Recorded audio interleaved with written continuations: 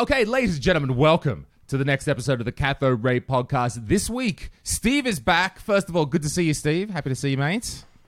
Thank you. I'm glad to be here, and I guess thank you to Roger for stepping in and doing such a wonderful job there. He was at a moment's notice, bro. If you show any weakness, you show any weakness, Roger's gonna be clawing out. He's gonna be fixing CRT soon and shit. Yeah. However, also on the show today, we have graphic designer. He's someone whose work, I dare say, if you're in our community, you've definitely seen this guy's work before. And his name is Mason Conrad, and he's a graphic designer. And where you might know him from is the many, many YouTube thumbnails that he has designed. Most recently, working for stuff like Bob at Retro RGB. He's doing some Steve's thumbnails now. Even a few on my channel he started, because it's a good stuff. And wanted to talk to Mason today. He's a guy in the community, whether you've heard of him or not, you know. And that's very interesting. People really behind the scenes. And also to talk to Mason a little bit about designers, creatives, freelancers, how that work is. And maybe if you ever need to engage with a creative person or a freelancer in your work, or, you know, maybe you're creating stuff, maybe you'll get some tips through this episode about what it's like from the other side. And we all know the memes about graphic designers having a million edits and, you know, terrible customers. How can you not be a terrible customer? How can you be a good customer, let's say, to a freelancer? We'll try to answer like a that. 101. So, Mason. Hello. Mason, how you doing, mate? I'm doing good. Thanks for having me, guys. This is going to be fun. I'm excited. Doing cool, very man. good. So where are you based? Where are you based out of? What's your average day look like on a day-to-day basis? So right now, my sleep schedule is terrible, so I usually wake up whenever I want in southeastern Ohio. There's no restaurants, nothing really fun around here, so I just get up and come to the office room. That's where I'm at right now. I just bought a house, so I have a room dedicated for this now. So I just kind of come here and hang out on my computer, get distracted by Twitter once in a while, and I'll just hang out, work on commissions. Nice. So why did you recently move to? Have you always been in Ohio? Or you recently moved back? Yeah, so I grew up in Texas, actually, Dallas area. And then whenever I was 9, well, I didn't grow up there, you know, but the first 9 years of my life were in Texas. And then my mom left my father, and then we moved to Ohio. So we've been here for about 15 years now. So it has been a very different experience. You're staying regional. Yep. So it's been an adventure so far, but now I'm just hanging out in Ohio. Okay. Hey, it's all right. We can do that. Steve, you're living in the countryside as well. I know it is countryside America, there, middle America. We're like in the part That's of right, America yeah. where, like, if you walked outside and just kicked a football, us Midwesterners are just out to catch it. Like, we're like a hop, skip, and a jump away. We're not that far. It's fun. Yeah. Well, I mean, for example, I drive my kid to school, and on the way, we have to literally watch out because ducks will cross within like 2 blocks of the school at the street. Ducks? And I don't believe ducks. And it's insane because there's like one sign where it says ducks crossing. And wow. I'll be damned if the things aren't crossing at that exact spot. It's like there's all this room. Like, these ducks never cross at this duck crossing. Wow. And there they are, just waddling over into somebody's backyard over here from a park to there. So, and it's just filled with like cornfields and cows. And so you just get that lovely smell of manure every morning starting to hit from the sunrise. So, yeah, it's a different thing out here in the country. That's fair enough. Well, I was giving look. I'm giving you two guys shit saying you live in small town, but I'm the guy that lives in the country with 1.4 million people in the whole country. So you want to talk about there's small towns and, well, let's say small countries. So it's okay. I get you. Yeah. So let's get into here with Mason. I wanted to actually Mason and I originally had first met in person at the most recent Retro World Expo, and he we had some great conversations, but I thought maybe we could start, if you want to, go through a little bit about your past, because he was actually a creator here on YouTube a while back, and I don't know, I mean, it was a pretty interesting little story, but just to set up how kind of you got into. Because I think that probably is a background as to how you got into what you're doing definitely the today. setup. Yeah, that's a good part of the story. It's relevant. So I'm pulling up a post on Instagram because I showed Steve this. It's something that relates to the YouTube channel. I'll show in a minute. But so years ago, my dog had passed away, and I was like really, really upset. I was 12, 13. I was really depressed about it. first wave of depression in my life. It was just a thing. So like months go by, I'm still just in a drought. I got on Club Penguin back in the day from Disney. Just my old account, logged in, met this dude. He was like, hey, go to this chat room if you have a Nintendo 3DS. And I was like, numbers don't pop up on Club Penguin because that's like a safety issue, but it did there. I was like, okay, so I went there. I'm trying to really make the story short because it's a long story. But this guy, fine. Good man, we got all Yeah, day. Don't cool. worry, Yeah, go for it. Tell us the story. Tell us the story. Okay, Yeah, I so want to hear it. anyway, so out of the 50 something servers on Club Penguin, you know, the one room out of the 30 that are in this server that I'm walking into, waddling, you know, I'm a penguin at the time. Some dude's message pops up with a number. I'm like, you can't use 1 through 9. Like, it just doesn't, like, it's like a kid typing their phone number. You just shouldn't do that.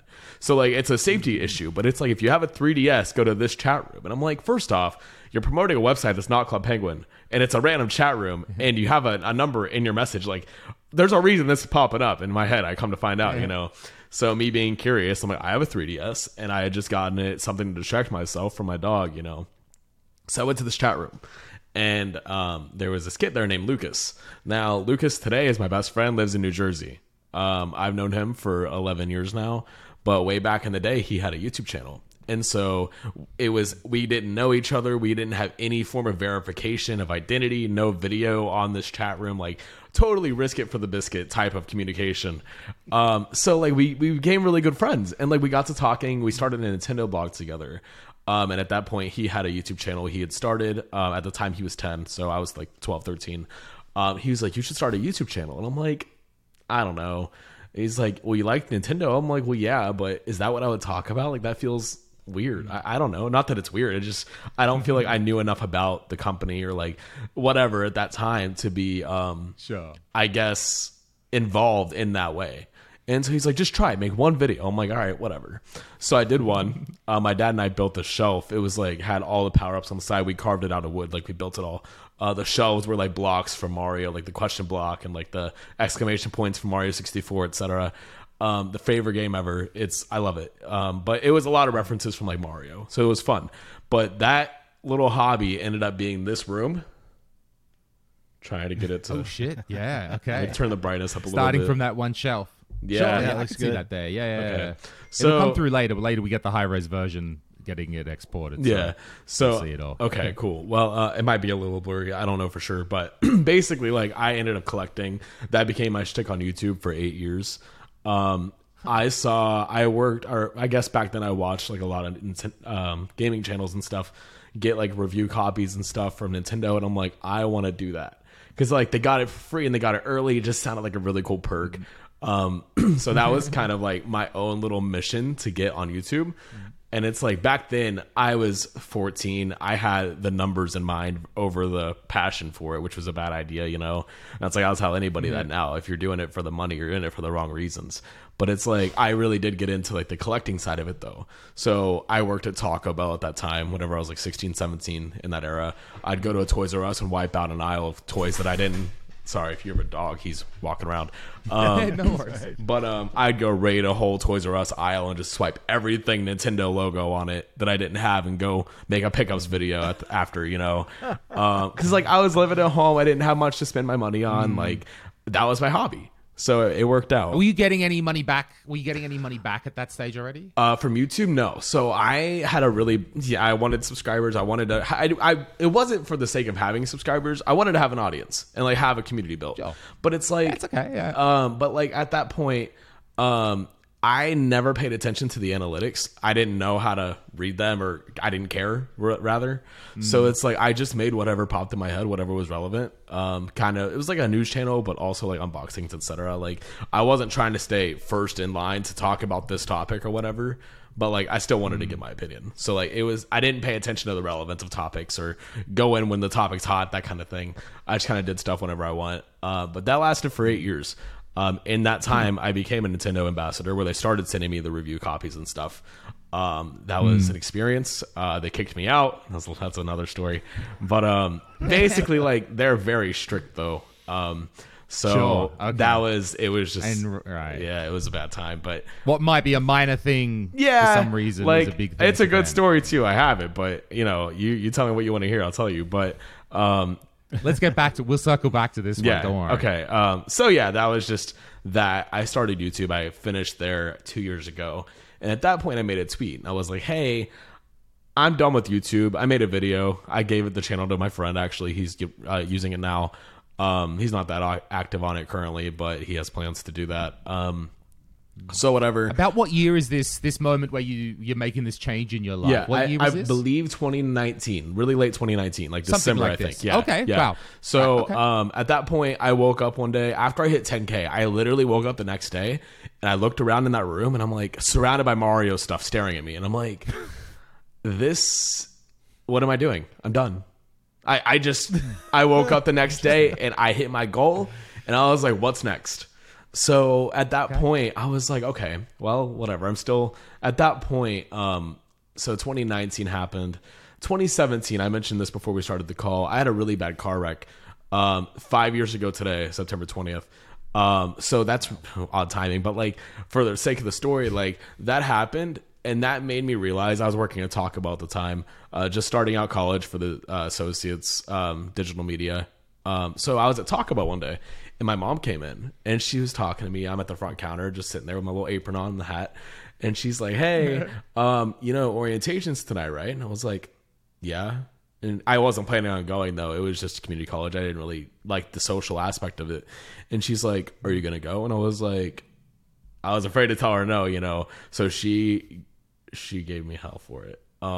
So like in the middle of talking while she's like screaming at me really subtly, but I'm like, people can hear you, mom, And so she was basically telling me, go, like, if you don't like it after a week, just stop, just at least try. So I knew if I didn't go that night, I'd be screwed. So I went and, after that, like I loved it. So I did that. But like during college, I had this car wreck on my way to class one day. I was 6 weeks ahead in my graphic design class, of course. And I was going to just go to hang out and I crashed my car into a semi. So that day though, I realized like I was working at Taco Bell. Not that there's anything wrong with that. But like in that moment for 3 seconds, I was doing 3 donuts on the interstate, realizing like I was going to die. That was the only time in my life I had ever faced death that close in the face. Like it seemed like 999% chance I was dead because like I was going 75, slammed into a corner of a semi. My car got destroyed, windows busted, airbags, everything, the whole 9 yards. But I didn't have a scratch on me. And that day I was like, I got to do something different. I'm not happy, because like life could be over today. And that was a depressing thought to me. And I was like, what am I doing? Like Taco Bell was fine. But like I also realized in that moment after that car crash happened, like there's so much potential that I'm wasting by just being at Taco Bell. And so at that point, I started college. I kept going there. That didn't really help me that much. All the things I've gotten into post-college, 95% of it hadn't had anything to do with college. Like it was just a good place for me to be. I met good people. Still hang out with them, go to lunch with my... What skills? What were were there some skills at least? Would you say you learned how to use Photoshop better or something at college maybe? So what I didn't realize was like it was an intro to media program, but I thought it was like a full-on here's the ropes of everything type of thing. But I walked in there knowing more about Photoshop than my professors, so that was really awkward. And I'm not trying to be like, it was just how it was. Like he would tell the class how to do things, and I'm like, well, Tim, you can do like Control-Alt-A for that. He's like, we're showing this way, Mason. I'm like, okay, whatever, just trying to be helpful. But then like the other half of class, he'd have me go grade the left half of the room. And I'm like, because I'm just weeks ahead. Like I was just there. But it was an intro to graphic design. It was Photoshop and Illustrator. They did photography, video editing, storytelling. They have a drone course now that I wasn't at the college for at that point because they just revamped the program. There was Adobe Dreamweaver. Like web design. Dang. Yeah, it was bad. Adobe Animate. Spitting out some .html files, maybe. And then, exactly. Yeah. But then there was like 3ds Max, 3D Studio Max, like for 3D modeling and stuff we had a semester for. So it was a lot of like get your hands dirty in some different things and kind of find what sticks. But at that point, like I'm doing YouTube thumbnails and editing and all that. I wanted everything. I wanted to do everything. I still do. And like the fact that I can't spend every second of the day awake 24/7 learning all of this is a sad thought to me. Like I want to know how to do it all. And you love it so much. I do. And it's like I'm finding myself in a position now, like I just bought a house with YouTube thumbnail money. And it's like that's something I know a lot of people can't say. And it's like, you know, I'm in the middle of nowhere, Ohio, but still, like, you know, it's something that I have taken a lot of pride in the last few months because of that happening. Like, I just realized, like, I'm not where I want to be, but I'm much farther than I was. So I'm happy so far. I love it. But it's a good story. It's so interesting how you get from there. The way that I think there's a story there about how a person can work as a creative, work as a freelancer, and actually build something and actually get somewhere with it. And yeah, well, like at that, there's nice bits to. Yeah, like I guess I forgot this part of it. Whenever I realized I didn't want to do YouTube anymore after I hit the 10K, that day I woke up and tried to go to a retro game store and sell a bunch of my Nintendo plushies. I had 64 of them. And they were like, we'll give you $30. And I was like, I can't buy. So literally that night, I was like, how am I going to get rid of all this? I had a serial number 4 Mario Bros. Arcade cabinet in my room. So it's like, what am I going to do? The next day, some dude I know from YouTube messaged me. He's like, hey, would you be willing to sell your collection? And I was like, okay, yeah, I think I would, you know? So, that's a story. He still is. So interesting how it happened like that, right? To remove those symbols. I mean, you could have just not, or you could have sold them off individually. Yeah, or, well, that was sort of fortune smiling down on you. Or well, yeah, but serendipitous. The plot twist: he's not going to watch this. I don't think he knows this channel, but he still owes me $3,000, so it's fun. Yeah, so, love it. I love it. Yeah. But anyway, that's what it is. That's all its own thing. Yeah, it's a whole different thing. It's a free. Well, anybody who does business like this, I'm sure Lewis could talk too about it. Being your own business owner and run business, there's always the unexpected expense, and it's like on whatever the job could be. And like at that point, I wasn't. You don't get paid. Yeah, like at that point, I wasn't really doing any of this yet, like full time. So like we had an agreement. It was $7,500 what I got rid of all of it for, but he's paid X amount off so far. But at that point, I was like, my issue. This ties into like what I'm doing now. I am way too trusting to some people, unintentional. Like it's intentional because I want to have the bond there. I want you to know I trust you, but it's like also like there are certain scenarios where I have to put my foot down, and I'm bad at that. So this is a good segue, I think, into one of the things we want to talk about, like what it's like to live a creative and the things you need to do. So in your position, I mean, you're a one-man band, right? Yep. I'm trying to figure out, like, because no one's truly a one. You've got a house, right? You got friends, you got people but do you have anyone you engage to help you with accounting? No.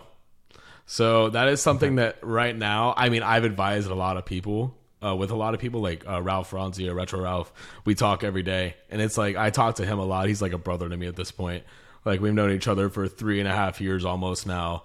So it's like at this point, I go hang out with him, I'll film stuff with him, and we just became really close. But like he's the main guy I talk to about that because it's like, I don't know, he's been around the block. Not that he's old, you know what I mean? But he's oh man, he's gonna see this and be like, dude, no, yeah, I'm just playing. But basically, like he just has a lot of good financial advice from what I've gathered. My ex's dad actually owns a bunch of properties in town, and so we talk still about business things. He's got a lot of insight. So it's like I hear things and I try to go in those practices, but like for freelance, all I ever heard before I started this was keep a third of it for tax money. And I was like, man, that sounds like a lot. And so like, anyway, like last year I did my taxes. I guess earlier this year I did them for last year. And on PayPal last year I did okay, but like, this year it's much, it just keeps, it's like an upward chart. But I was sitting there and I told the guy, I'm like, yeah, I have like a lot here for tax money. Like if I have to pay it, I'm prepared, I guess. But like in that moment, I was like, man, like I'm working my butt off here and I have to give a third of it away. Like that sounds stupid, but it's like I'm not employed through somewhere. So it's like I don't have the insurance or anything like that yet. I got to get figured out soon. But it's like at this point, it's probably what's the applicable scenario where I am able to do that. But it's still like it's a business at the end of the day. I got to get that eventually for myself. And if it stays one man band, then that's, it's my life. I got to protect that. So, but I had a third with me in the tax room and he was like, I had like, I don't even know how much, but ended up being like a third of what I had to pay for taxes because of my write-offs. I only had to pay like a few grand. And I was like, Yes. So like I realized that day, like spend money to make money is what I learned from that. But it's like because of your tax system. Well, 'Cause that's so, different, yeah. right? More comes in, and you need to. You got to spend at the a little same bit. time. Yeah. Yeah, like on these big jobs, you've got to be reinvesting into new tools or whatever it could be. And it's like I just moved into this house, so like all the things in this office, you know, there's this mic stand. Ralph actually gave me this and the mic for Christmas last year. But like I have a desk here. Gift. I have a 34-inch monitor. I got iPad mounts and all this. The Polaroid wall. Steve, you're on it. You're on the Polaroid wall. You're up there, I think. Yeah, you're on the where are you at? Top left, I think. Yep. I saw that. That's awesome. But like everywhere I'm going. Okay, so but help me out. Okay, so but I'm Mr. European over here, right? So we do the taxes in the socialistic Eastern places. We do them different, right? So in my understanding of American tax, very broadly, is this, okay? You make a bunch of money every year, and then you have like a taxable total. And then you try to make deductibles. So you're like, hey, $1,000 because I've spent it on this fucking table. There's another 500 because I spent it on this chair, this office stuff. And you get this amount that you're taxed at down. And then there's a tax rate applied to that. And that tax rate is applied every year. And this process happens every year, right? That's actually very impressive. Yeah, I was gonna for say like somebody that's who's not in the system. I think he understands it better than I do. That's what I was going to say. I was about to laugh at what you were going to try to say here, Lewis, and you actually did the opposite. He's like working up a giggle over there, but it made sense. Yeah. Yeah. Are you trying to become an accountant over here in the United States? Is that another gig you want to start? I did. Or he's moving because I spent a few. I was probably just before the pandemic. I spent 3 weeks in America with my buddy Dieter in Atlanta that I grew up with, and I now live in Europe, run a business. He lives in Atlanta and runs a business. So we spent quite a bit of time. We're both like single business, or what do you say, sole business owners or whatever, small business owners. So we were just talking about taxes and comparing this. So this is how I know this about the American tax system, because I was funny. Like, oh, this is how it is, because the difference is. In Estonia, the tax system goes, so I'm a legal entity. It's a company, right? And the money has, let's say, $50,000 sitting in the bank account. And that's the money that's come in this year. Now, if I leave that money in the bank account, it is not taxed. So I can have, I get money in. That's like, yeah, because I think you can do the same thing in the United States, but you have to register your business as like a corporation, and then there's all kinds of different ways that people in the United States do the same thing. It's where you're a corporation, you're limiting your liability at this point, but then you have to get into like legal stuff. Whereas I'm sure with Mason and like with my work, we're so sole proprietary on what we're doing. We're not like really expanding to the point where we need to be a corporation, because there's not that level of money coming in. But I think also, Steve, you don't have a lot of people. The styles of like, what do you say? Like the sole trader, and then there's like regular business, and then there's corporation, and like there's different size of business, right? And you guys need to be the right size for your tax market in America or whichever state you're in.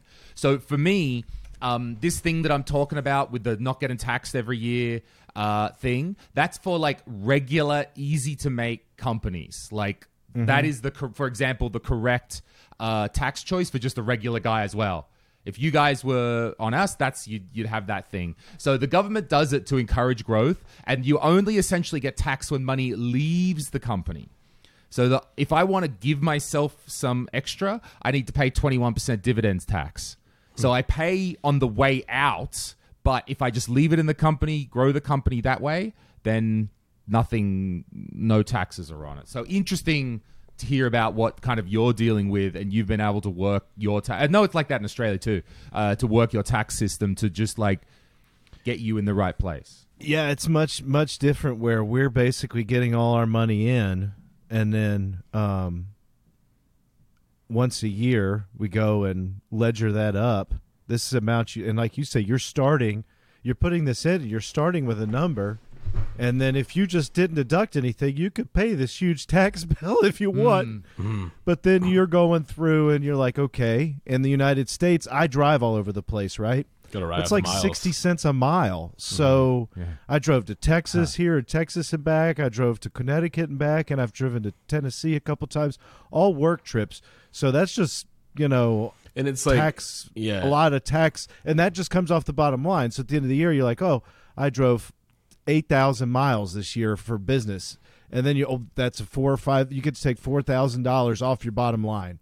Okay, so that's just like, and that's one microcosm. But at the same time, I'm responsible to maintain documentation of the mileage for 7 years. Logbook. Yeah. Yeah, and which isn't bad, but that's what you're obligated to do to be in business. Whereas, like, then if you work as an employee for somebody, you're not doing any of this stuff. Yep. You're just getting a set amount taken out of your paycheck, and then at the end of the year, you've either had too much taken out based on how much you're going to make, enough. or not enough, and then you've got to pay in. And those are much more simple. But that's, again, a difference between a business owner and an employee. And just as you're saying, most business owners are looking for assets that can sit there and almost grow themselves in value. And like you say, you're not actually paying taxes till you cash out that asset, right? And hopefully that asset accrues value, and somehow you can make money from that accruement of value over time. Sure. So, Well, they especially because the law was brought in when Estonia became re-independent a bit like over 25 years ago or so. So in modern kind of times, and they had this small economy, they wanted to jumpstart. So they said, no, don't pull your money out of companies, keep it in.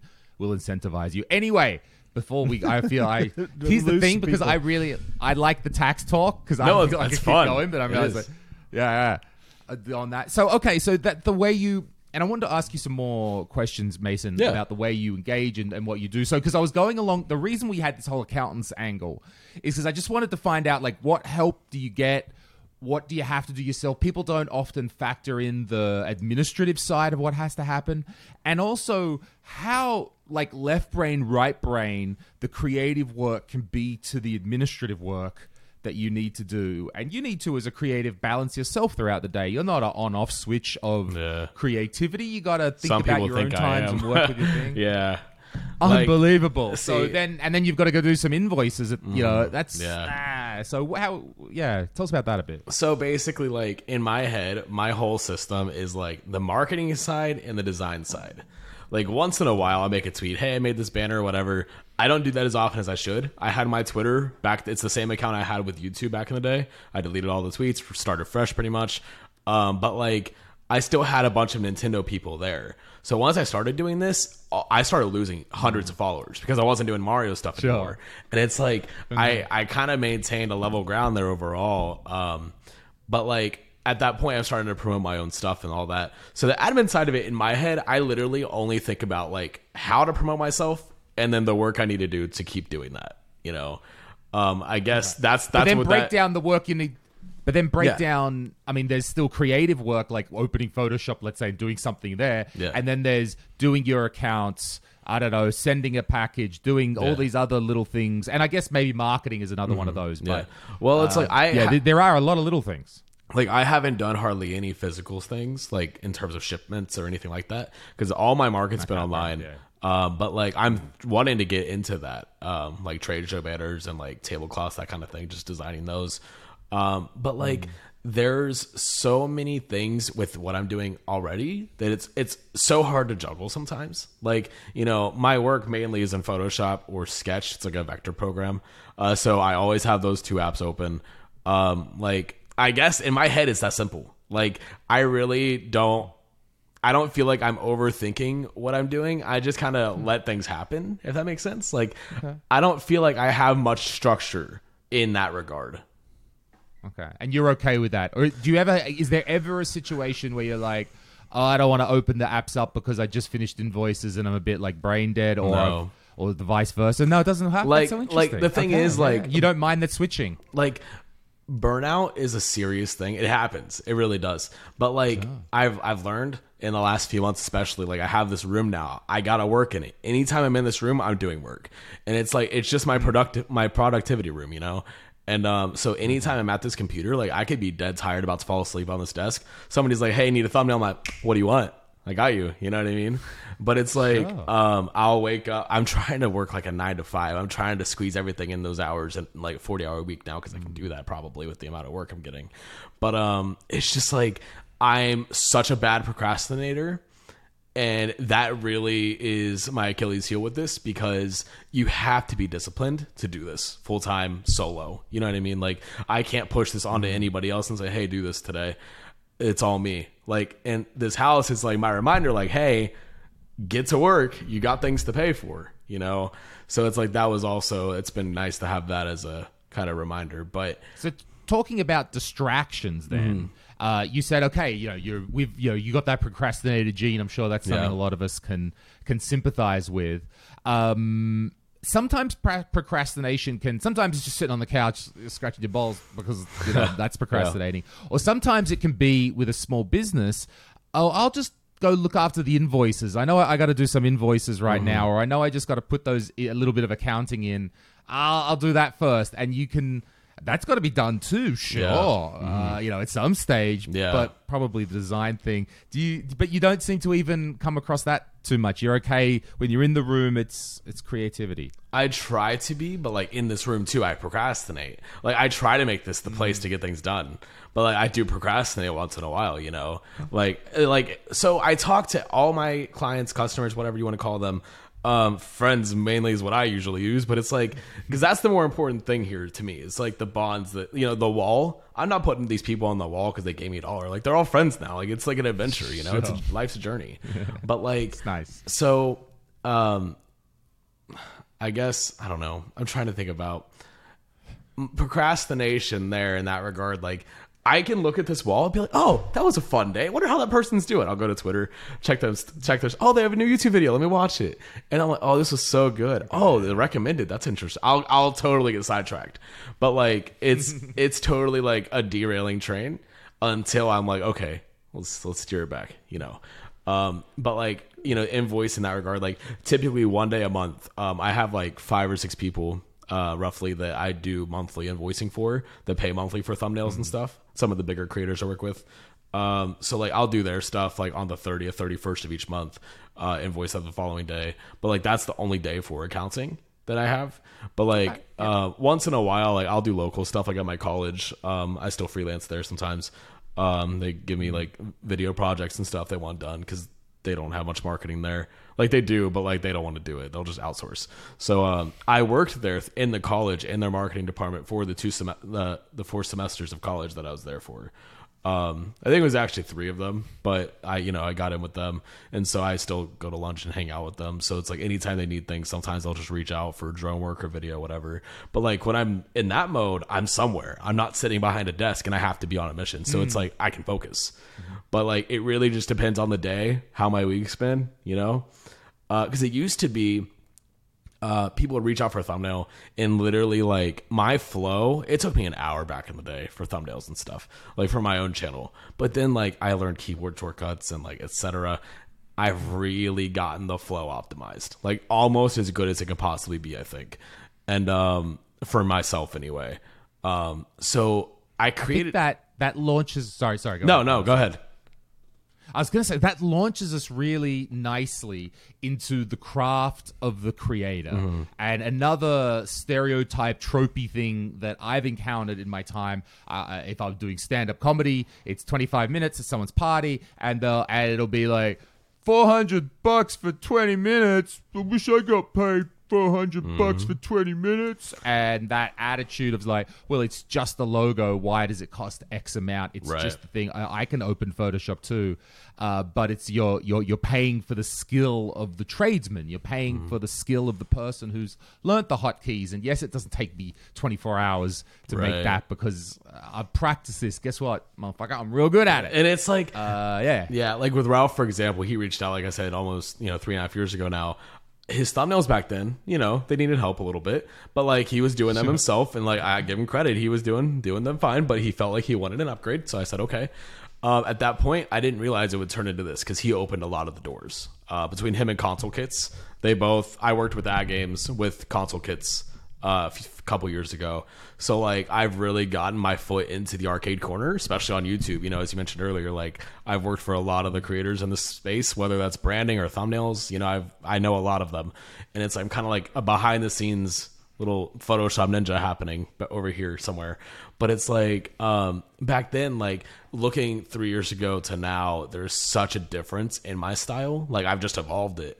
And it's like there's people that message me and they're like, hey, I hope you don't care, I took a lot of heavy inspo from your thumbnails. And I'm like, whatever, you know, it's like, it's fine. But it's like at some point, like I guess I'll say this here, like I kind of feel like that's my look. You know, it's like I feel like it's hard to make 5 different thumbnails about the same arcade 1-up cabinet that just got announced. But like especially with my look on it, you know, it's hard to like either you think I made it or I made it. Like if to a certain few creators, like I've had it's good. It's flattery style. Yeah. And it's like, but like, I feel like everybody needs their own. Cause like, that's their mark, you know, like sure. I know a lot of mine tend to maybe run together to some people, but like, it's still like the same aesthetic. It's punchy in your face. That's my goal. So it's like, when I see other people doing that, like I could name drop somebody here. I don't want to do that. But anyway, somebody on YouTube, a pretty decent sized arcade 1-up YouTuber, home arcade space anyway. Somebody messaged me and they're like, hey, do you do his thumbnails or does he just try to copy your style? And I'm like, I don't do them.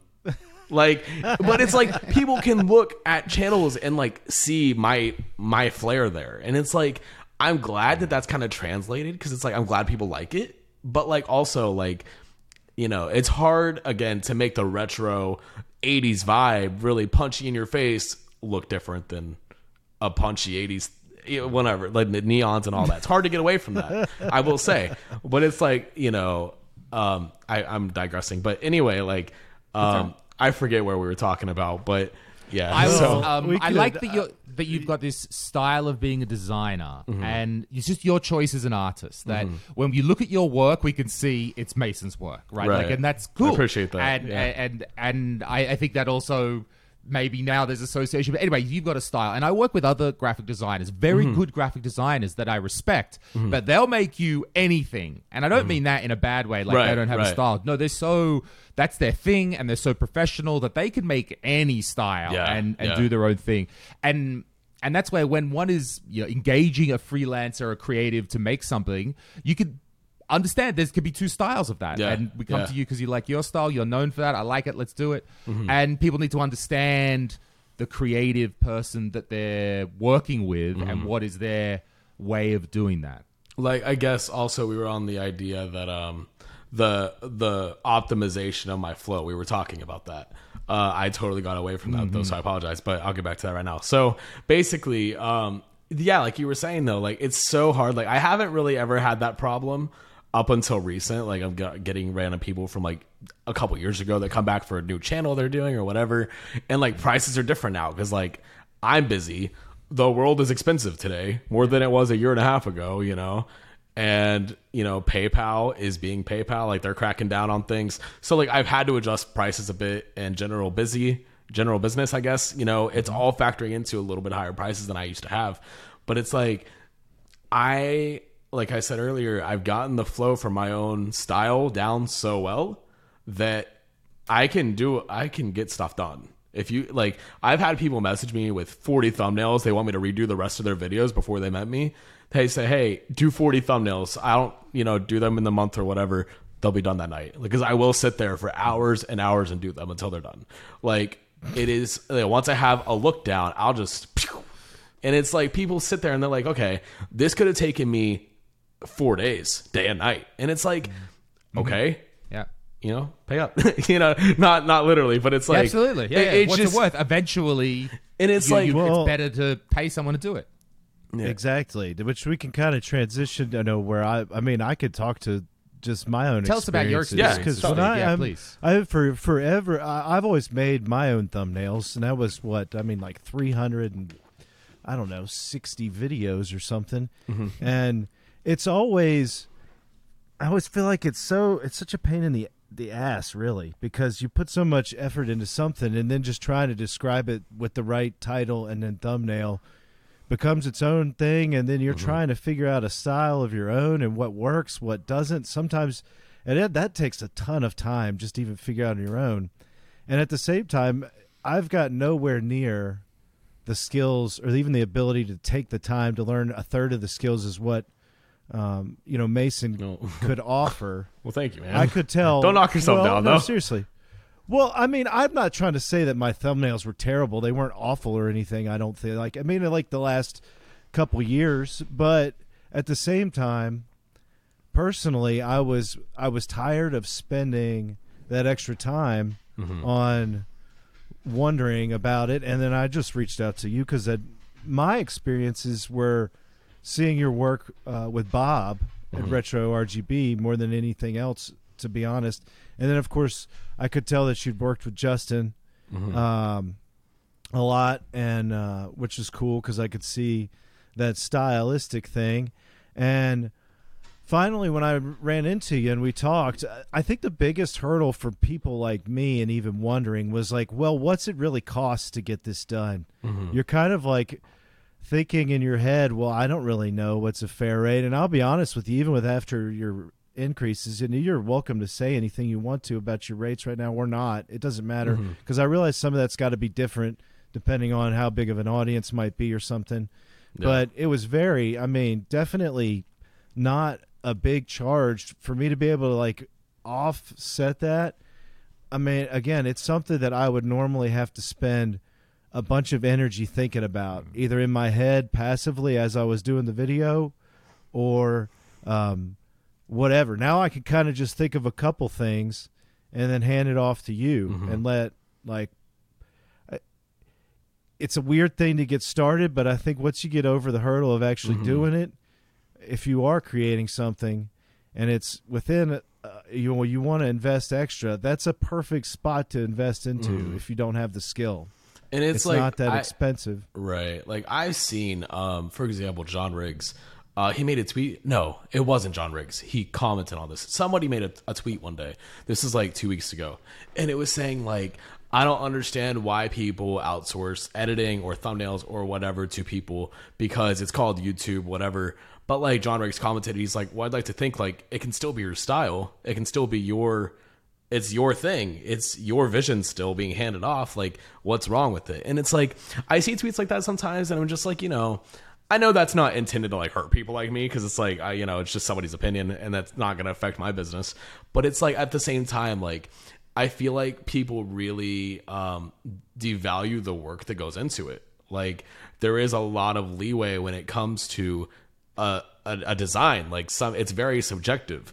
So either you like it or you hate it or whatever. But it's like some people, like I'll do cold calls. That's how I've gotten a good bit of the people I work with. And like just straight emailing. That's part of, earlier I forgot to tell you that. I do that once in a while. So basically like some people, like they come to me because they hate the process or it takes them too much time or they don't want to think about it or whatever, or they just feel like their skills aren't where they want them to be for their channel representation. And it's like, I'll handle any of that. Like, I don't care. Like I'll do whatever. Like I work with people that have like, starting out literally from 0 to people like 3 million. So it's like, there's just so many different, a lot of them are in like the home arcade space / gaming, etc. But then there's a couple food channels I work for that are more established. And it's like, I'm trying to really reach out to other audiences. Like actually yesterday, somebody that played, I don't want to butcher his name because I don't know how to pronounce it. He played in the NFL for 7 years for the Jacksonville Jaguars. So that was fun. I got to, he messaged me and he's like, hey, somebody that I had never met. I don't know who this person was. They tagged me in a tweet on Twitter responding to him because he's like, hey, I need a thumbnail guy. This dude's like, hey, check out Mason Conrad. He's got references. So I tweeted not knowing who it was. I'm like, hey, DM me, whatever. He DMs me and he's verified. I'm like, who is this guy? So I clicked and he's like 7-year NFL vet. I'm like, okay, like that's fun. But it's like the amount of, this guy just has a YouTube channel. He talks about fantasy football and stuff. And it's like, I'm trying to just get my foot in every door I can. Cause it's like, the style translates, but also like it's my look.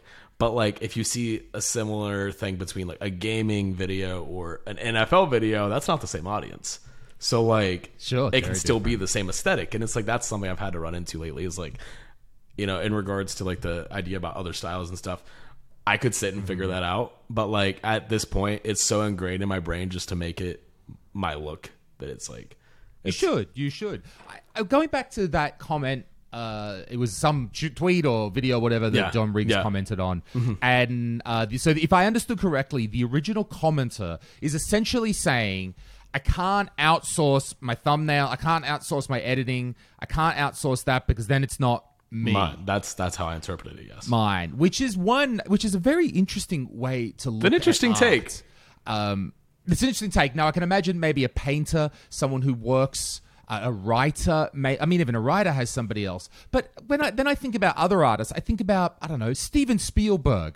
He doesn't do everything. The part of, if you want to create any art that transcends yourself, maybe you can do everything to a certain level. But after that, the skill of an artist is not just painting a brush or writing a line.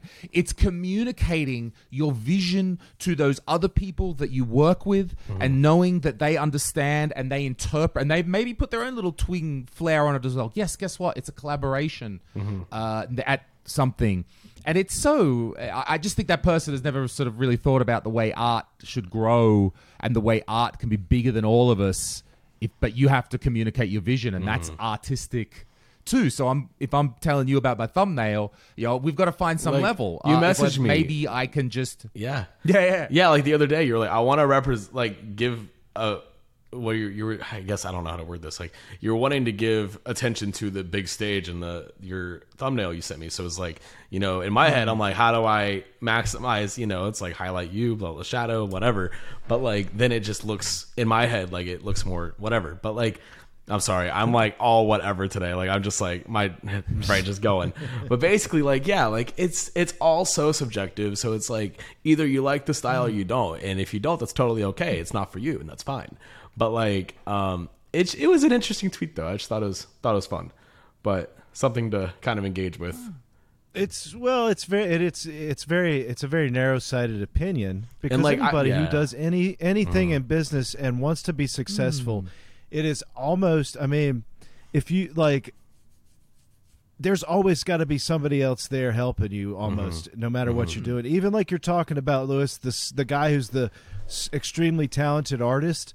Well, if that guy's the extremely talented artist, he ends up in like a shack in the middle of the woods painting, and nobody appreciates any of his art till after he's dead. Someone comes along and finds it and decides to market it.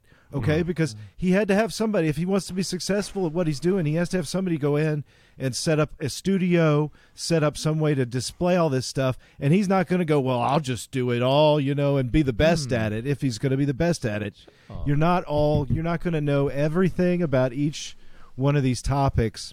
And it's fine to think of ways of what can I do to that? Like, again, this is a stepping stone. And what Mason's offering is, they're like, well, this is something that I'm not great at, but I can still convey my message.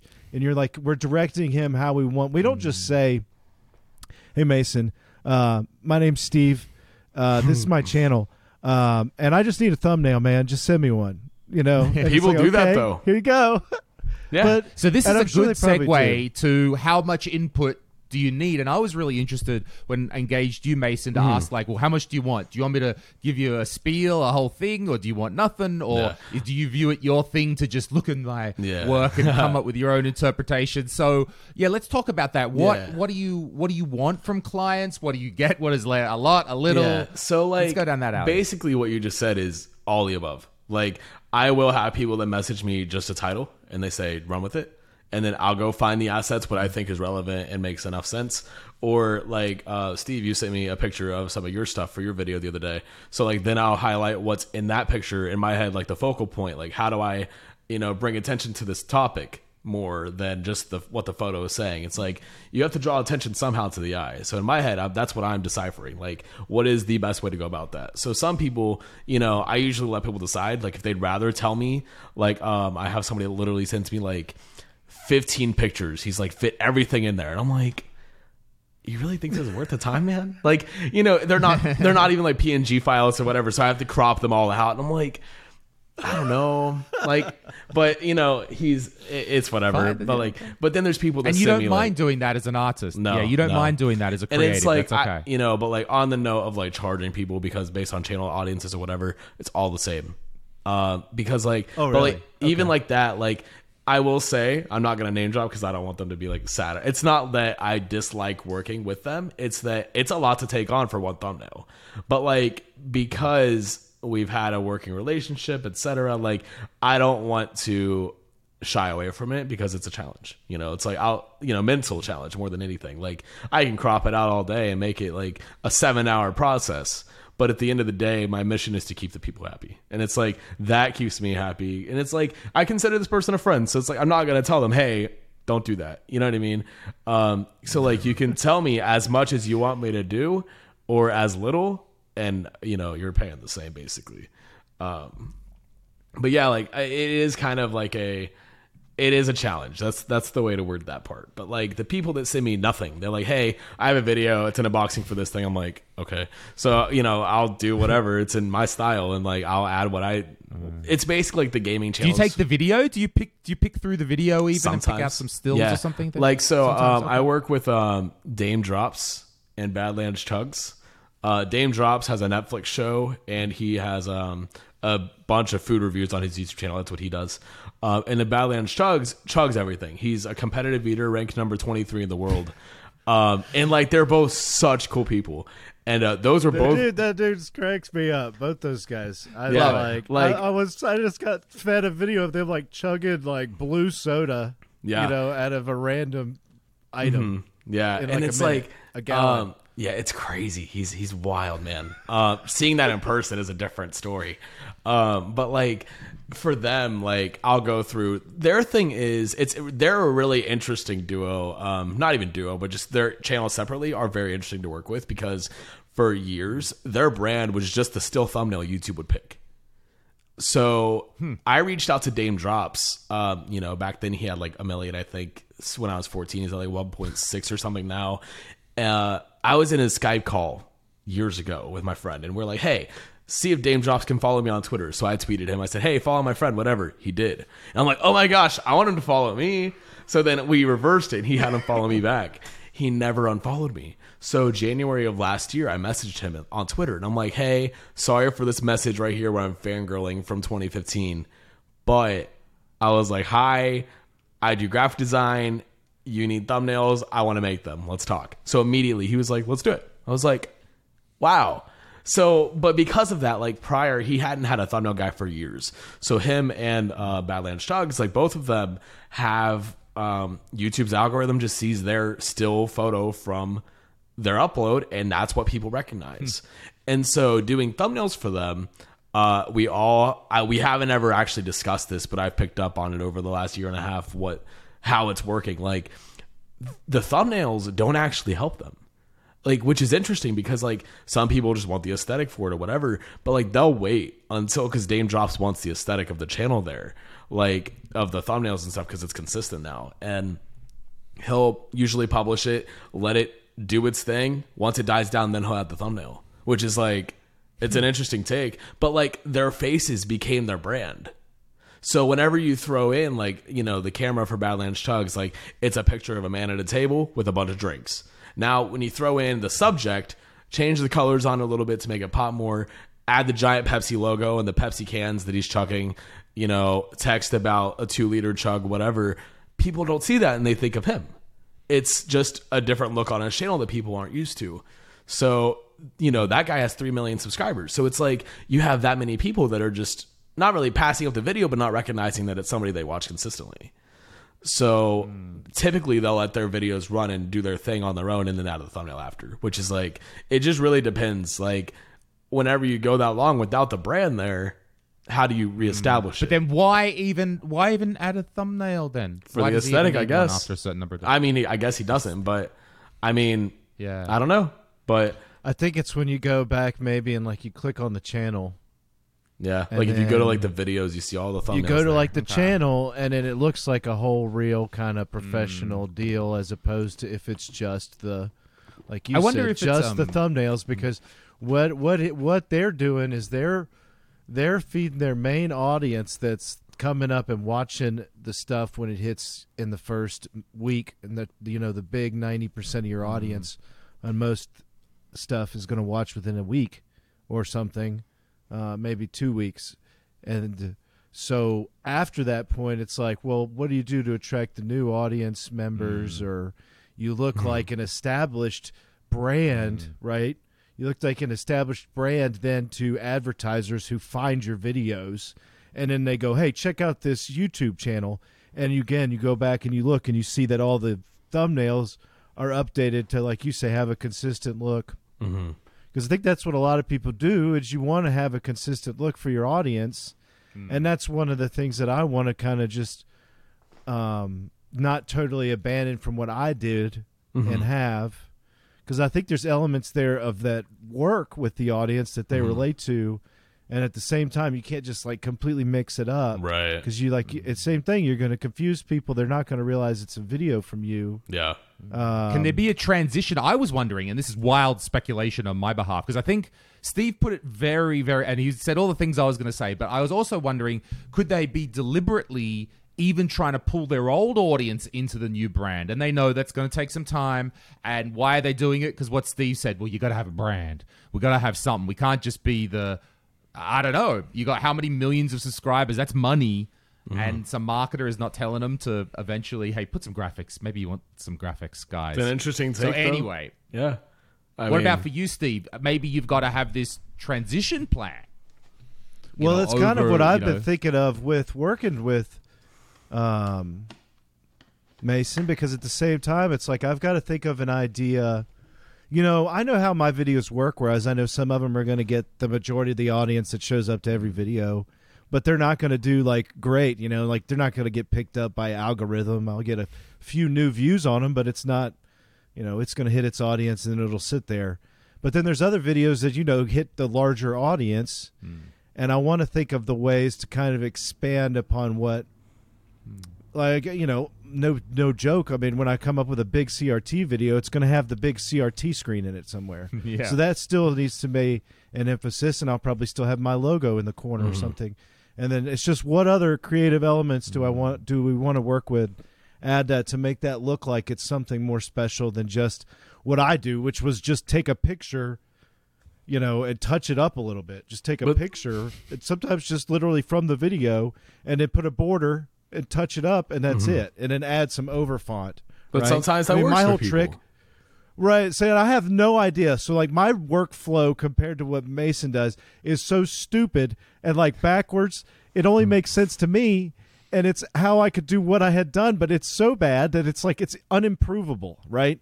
Like I was taking a photo and just using it in stupid Windows photo editor, crop it, balance it a little bit, and then I would take that photo in like 3D editor, add my logo and my crop or my outline of the video, and then I had to take it again and put it into PowerPoint. Oh my! Because that's the only place I could get good. I could only get good lettering, right? I could only get good 3D lettering in PowerPoint, and then so that's the stupid stuff I had, and then I would save that PowerPoint slide, and that would be my thumbnail. It's funny you mentioned that though, because I have a similar workflow for something I do. So basically, like with After Effects. So sometimes, like for like Chasing Nostalgia on Ralph's channel, if you've ever watched that or whatever, like we'll have like these animated graphics here and there or whatever. I do this thing. It's called Saber. It's a plugin from Video Copilot. On After Effects. So you download it, you can like trace things in laser, whatever, just to like kind of a thin moving line animated, if it's like 3D, it'll have all the vertices highlighted and you can see it all. Like it's really cool. Basically, to do that, you have to have a solid layer in After Effects as far as I know. I'm not super well versed there yet, but I'm working on it. But then it's like you have to have the outline from Illustrator. I hate Illustrator. So I use Sketch, which is a different vector program. So I'll make my shapes in Sketch, and then I'll get the outlines from that, copy that, open Illustrator. That's the only time I use Illustrator, by the way.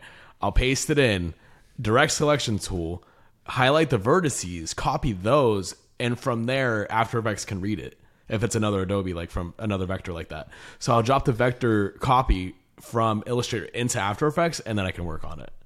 But it's like, you could do that easily. In After Effects, I'm sure there's a way. I just don't have the time right now to figure that out. So, yeah, like whatever works for people, you know? I mean... Right. How does it work, Mason? It's one thing to say, like, okay, you're taking your time or a job takes a long time. But what about those jobs where there's many revisions from the customer? Yeah, and those are I fun. would say from early on, I learned. I had my first graphic designer that I was working with wouldn't pull punches and told me honest, many direct things. And I kind of learned when working with her that what I had to learn how to get better to give you my specifications, to tell you what I want, to be as precise as possible. And then after that, I will ask for one revision. And then after that, we're done. And that was sort of our thing that we'd worked on. I got one chance, maybe two if I went back and explained. And I think broadly, though, it's a reasonable plan, you know, to say, like, I'm going to do a good job. Look, maybe I didn't, or maybe I specifically, you know, maybe look, hey, Mason, I'm not quite sure on this one, just flagging that, you know, could be. But to not do that picky thing, like, why didn't you say all those things earlier on? That must be... so frustrating sometimes. So I've had a few people in the last, there's a few that pop in my head immediately when you talk about that. One of them, I'm not going to do any name drops for this kind of stuff because like we're good now. Of course, but like, yeah. you know, There's always been some sort of disconnect in communication sometimes and things like that. Because it's like whenever you're using an artist for stuff like, you know, I think a lot of people forget that they're not the only client you have, you know? And so therefore like, oh, you're just on my time. I need 800 changes. Like, and it gets really frustrating, admittedly. Like, there are times where it's like, I just want to throw my laptop out the window, but I'm like, nah, I love this though. Like, I wouldn't do that, you know?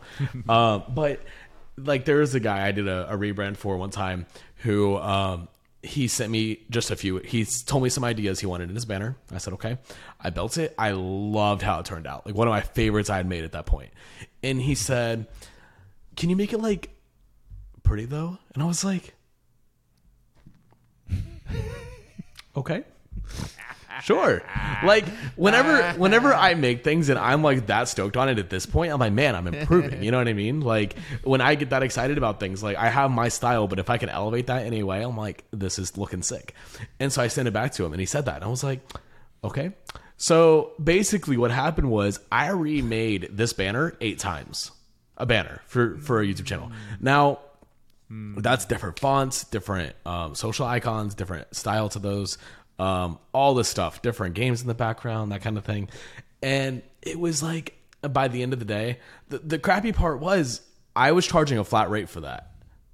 At that point, banners were just $40 flat. Nothing, you know. So this dude was just using my time, and I told him respectfully, I'm like, you know, what can I do to, you know, I'm never gonna be that asshole to people. Like I can't. I'm not like that. So I feel like I really test my patience, which is good, but also like sometimes bad because I'm a bottle. I don't erupt. I just let it build up.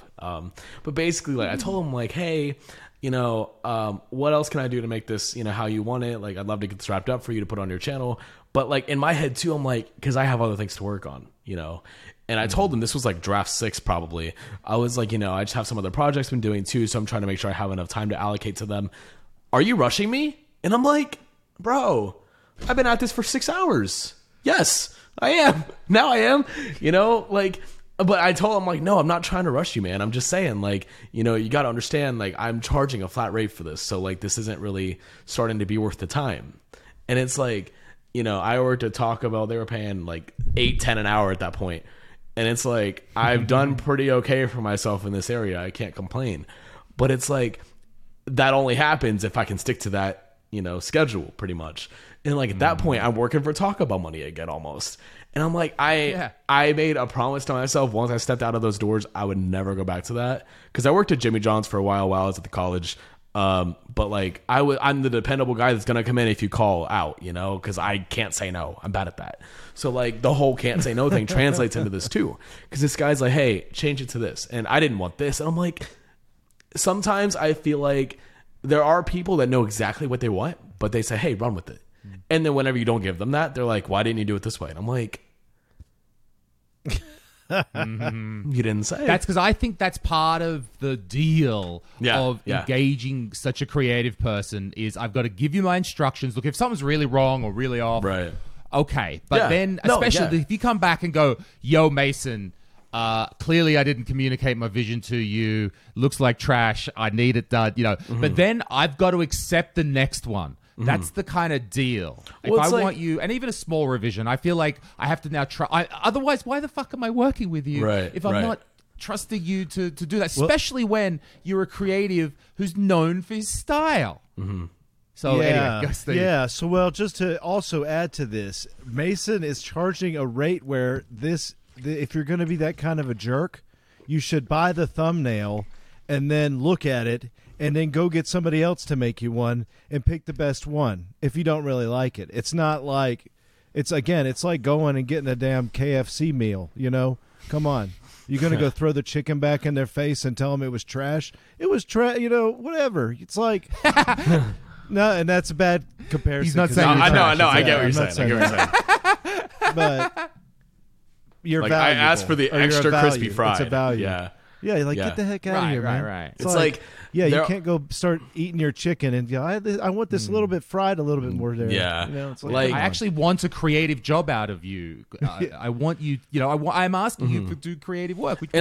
That's a lot of people reach out to me and they're like, hey, I like your style. Like this guy from the NFL, he's like, hey, I like your look that, I sent on the portfolio. He's like, I like this. I'm like, okay, cool. Like that's a lot of the draw people have because it's like, I feel like in terms of aesthetics, I at least have the eye-catching thing there. I have that going. I think that's kind of my own shtick. Not that nobody else has that. But like in terms of like the home arcade stuff, like I have my own look for it. And I think people, like you said, when you see my stuff. But like this thumbnail stuff, like that guy forced me to rethink my entire pricing strategy, But like that's the best part about this. Like I got something good out of it. Okay. And it was like, it is a way to branch out and understand the business tactics that I need to have to better serve everybody else. But it's like you said, if you come to me for the style though, and I give you that style, basically the banner was like really neon. It was a gaming channel, really neon, punchy colors, whatever. He was like, it just needs to be appealing to the eye though. And I'm like, this is like eye candy to me. I love this, Okay. It ended up being like, so how did it end with this guy? How did it end with really this guy? Bad feedback without being super revealing. It ended up pretty dull colors and not what I would have made originally ever. But he was like, and then after 8 tries, you said, or kind of 8 about 8, turns, something like this. Something like this. And did you then, based off, you were just saying, well, I've got to learn. These are the experiences that help me grow. Mm-hmm. So do you just keep this person as a customer afterwards? Yeah. Yep. I do. Once in a while, he'll reach out. And and is the process easier than this? Yeah. Yeah. I told him eventually, once I rethought the thumbnail pricing and everything, I did probably 30 or 40 thumbnails for him in one go. But he was pretty picky, and that's okay. I'm not saying I'm very open and welcome to revisions. If it's not what you want it to be, tell me. That's totally okay. But whenever it comes to, I am slaving away for nothing at this point, whenever the work gets put in and whatever, typically an hour thumbnail for me doesn't exist anymore because I've gotten the flow down. And it's there are people who, again, they think it takes them 3 hours. They can just use an hour is fine. You know what I mean? So it's if you're that picky, like you said, there's got to be another way for you to be able to communicate this better, And it's if you told me 5 changes you want in one go, I'm counting that as one revision. I'm not going to count you as 5 different things, but I'll do this thing for somebody I mentioned earlier, actually, I just didn't name drop. So the flow, I have it down, right? So he sends me 15 pictures for this thumbnail. I'm working on it, just having my own good old fun. He messages me midway through and he's like, hey, I don't want this person there anymore. I want you to replace it with this one. And it's then I'll go back after I finish the thumbnail and send it to him because I save it. I do it all in one go usually. And I see that and I'm like, here's what I had done, not to say hey, feel bad for me, but it's tell me everything you want at the start. And it's if you're going to change your mind, do that before you reach out to me. And it's because that really creates a lot of delay in you receiving the product at the end of the day. Like, that's going to take me more time to go back if I don't have enough undos to get that person out after I flatten the image, you know? Like, it's a whole thing. And like you said, I don't feel like people really acknowledge the amount of time it can take. But that's like, you know, mainly banners are the typical thing. But like, I'm working with a channel right now currently. Once in a while, like, actually, it's Game Explain on YouTube. They have, it's a giant Nintendo channel. And he's got, I used to watch, like, the funny thing is, like, I used to watch all these people as a teenager, and now I just work for them, which is like awesome. But it's like, these guys, they're so cool, like, really good gaming, like Nintendo news back then. I would like up all night watching their stuff because they're like very good at like analysis for game trailers and that kind of stuff. They're really fun. But anyway, so I met with the owner of the channel at E3 in 2018. He's a really cool guy. I reached out 2 summers ago and I said, hey, if you ever need thumbnails, I'm doing this now. So here's my style. I didn't have much to show for it at that point besides my own channel. But like with Nintendo channels, I make what I would have made for myself at this point. You know what I mean? If I were still doing a Nintendo channel, here's what it would look like. So I kind of transcend that old style back into this, which is fun. But anyway, so Game Explain. There was a thumbnail they needed. So they're breaking Nintendo News channel. Like, as it happens, like, he can message you right now and be like, hey, I need a thumbnail. Are you available? And if I say, like, yeah, like, I can be there in, like, 10 minutes, he's like, oh, sorry, we're going to have the video up. Like, fast. On the ball, you have to be ready. And it's, like, it's a breaking news channel. Like, they're going to try to be first, and I get that. But last month, they ordered, I think, 45 thumbnails or so, give or take. I think it was closer to, like, 40. But, like, that paid my mortgage. You know what I mean? Like, stuff like that. Like, I'm really trying, like, they pay monthly. So it's like, it's really fun for me to, I like to amass as many monthly people as I can. Cause it's like, people that pay through the month is totally fine too. But like at the first of each month, it's like payday for me basically. Cause that's like invoice day. Yeah, sure. So it's like, I'm realizing there are certain aspects to building that going, whatever. But anyway, so my point is, Game Explained for a video last month, they asked for a thumbnail. It was a comparison video between this game and this game. This track from Mario Kart took 15 tries to get it right. 15. And it's stuff like move it down 10 pixels or, you know, put this word on this line or, you know, maybe we should take away the slash in the middle to go, you know, maybe it's more aesthetically pleasing if we move this person on this side of the other, you know, stuff like that. Like, and this is the channel that I originally based my style on for the reference. I love their thumbnails. Over time, I kind of shifted into my own look, but like, you know, it got very frustrating, but it's like, at the end of the day, he's a very nice guy. I'm not going to say, hey, you know, but again, I have to, he also tells me too, he's like, charge me overtime if you need to. And I'm like, he's right. fine. That's a great point about respect. Like, And you can it's- do it yeah. as well. Are you showing respect? Like the other guy, from the way you kind of made it sound, he didn't sort of at least understand consciously the respect for your time, for your work, where, yeah, if you can feel that the client gets it, look, I'm sorry, like, I'm And- yeah. sorry, I And it's like- understand this, you know, yeah. but here's the reason why I really need this change. Yeah, like Got they've it. been doing this for like 10, 11 years now. So like he knows his channel. It's like a child, you know.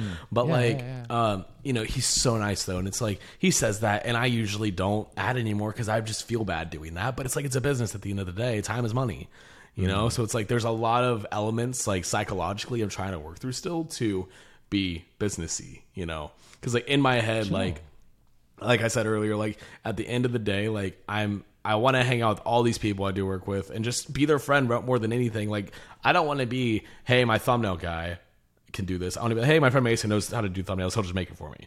Like I want it to be like you trust that I am willing to that much. Like, because I just love what I do. You know, it's like I'm in a unique situation for the average person my age, and it's like to be able to just sit at this computer all day and not go anywhere. I'm kind of a caveman sometimes, so it's like it works out, and you know I love it. But like you said though, like there is a certain level of, I guess common sense might be the word. Like people might. Okay, yeah. It might be helpful to have a little bit to acknowledge that, hey, he is putting more time into this than normal, whatever. But like, I've thought about ways to price that because it's like, I thought about doing first 2 revisions are free. And then from then it's like an extra $10 or whatever. Like, I don't know. Because at the end of the day, like in those changes that we take 15 minutes for you to respond about, I could have made 2 more thumbnails. So I'm sitting there waiting on you.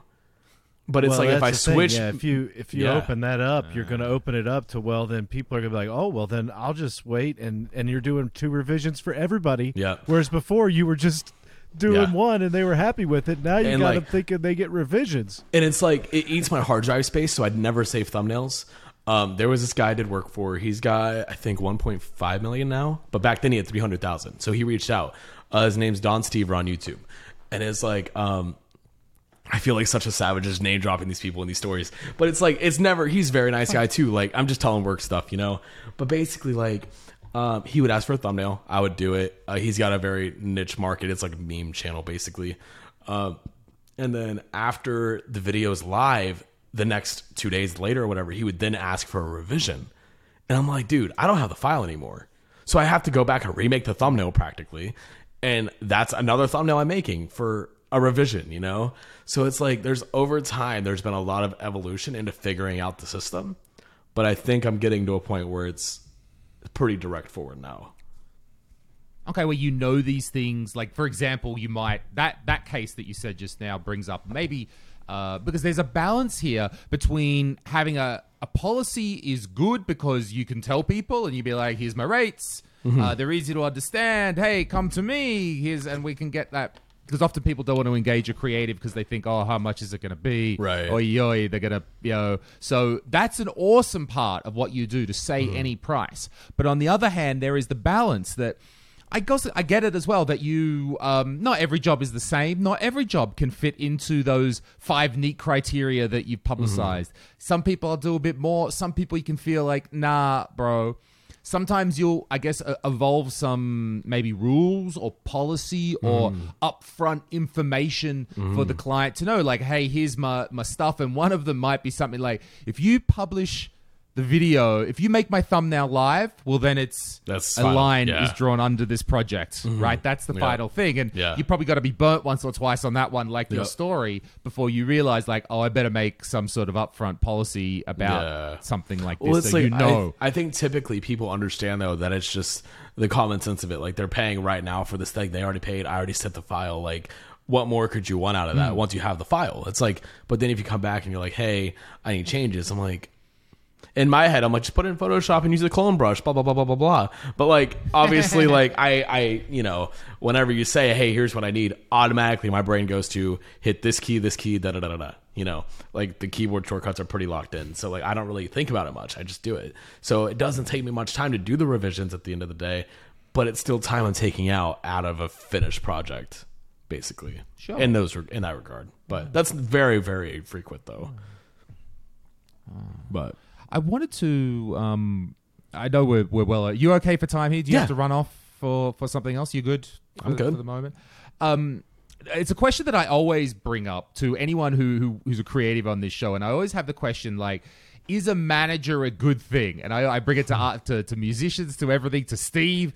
And anytime I see someone working on their own, and I wonder, because you've talked yourself, I see you, and you've been really honest with us today about like, look, money is hard.